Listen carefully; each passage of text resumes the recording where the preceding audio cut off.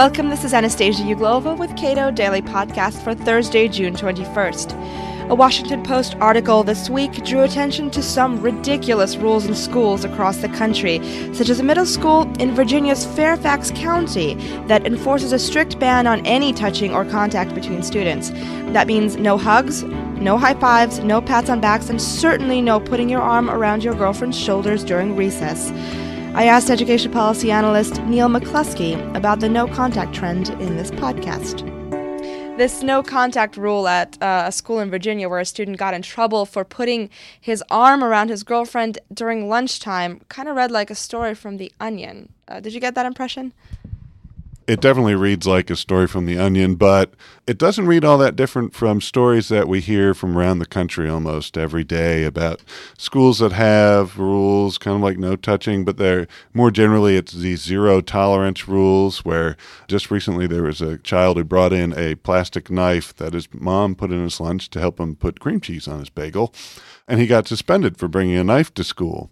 And so this sort of craziness is all too common, at least anecdotally, where schools set down rules that might be well-intended, but they take them to absurd heights where they sort of throw out common sense and they say, well, here are the rules, here's what the regulation says, and we're going to follow it, the letter of the law precisely, no matter how little logical sense it might make.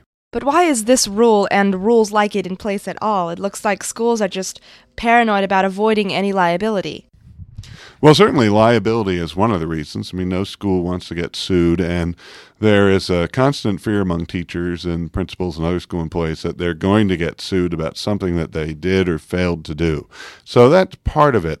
A bigger part of it, though, is that public schools are political institutions, and they respond to things in a political way, which is often the public gets heated about a crisis or something that's just happened, and they demand instant satisfaction. So a lot of these kind of rules really came to the fore after Columbine in 1999, and school districts around the country said, well, we have to have zero tolerance of any sort of infractions and misbehavior. Otherwise, we could have a terrible situation like happened in Columbine. And so they said, there's no more gray area. We have to make sure that there are these zero tolerance rules in place so that nobody is ever in any danger. And it's because that's what parents demanded as soon as they saw what happened at Columbine. They said, we don't want it happening in our school. Essentially, they overreacted. And so it's not that there's even bad intentions behind this.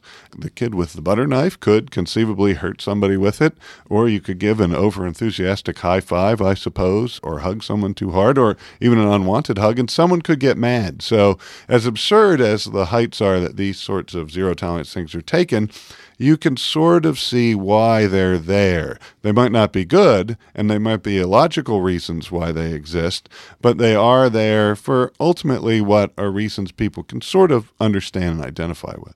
But look, erasing gray areas like this also erases the chance that students will learn to use their common sense about what is and isn't appropriate among their peers. That's definitely part of the problem, is you don't know where you can draw the line. And if you have these zero tolerance policies where essentially nothing is permitted, the kids don't necessarily learn what is the appropriate way to interact with other people their age, what will be accepted, how will other people react to it. And that's definitely a problem.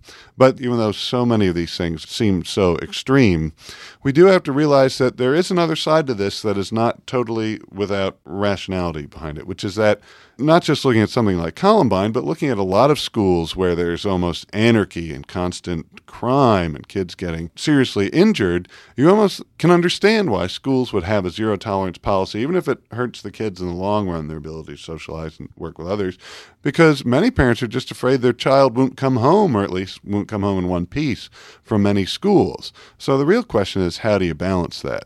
Well, why enforce across-the-board bans when you can just focus on the schools where they are experiencing problems?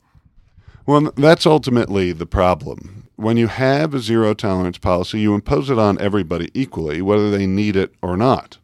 And so the solution to this is to allow parents to choose the schools that their kids go to based on the needs of their children and the concerns of the parents.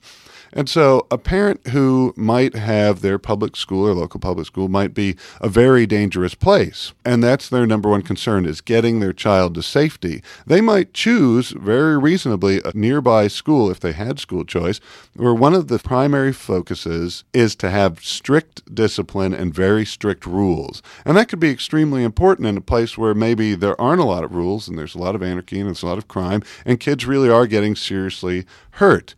But the flip side of this is there are a lot of kids who might not need a lot of structure, or where these sort of dangers aren't real. I mean, they're not a constant presence in the school, and this zero tolerance ends up hurting the children more than helping them.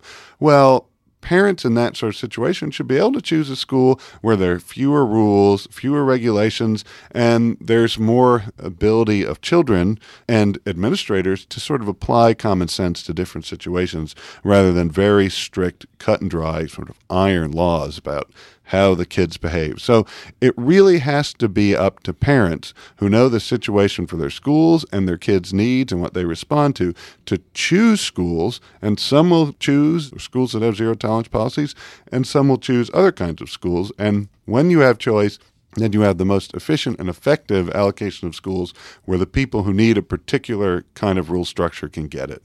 Thank you, Neil. And thanks for listening to Cato Daily Podcast. For more information, check us out on www.cato.org.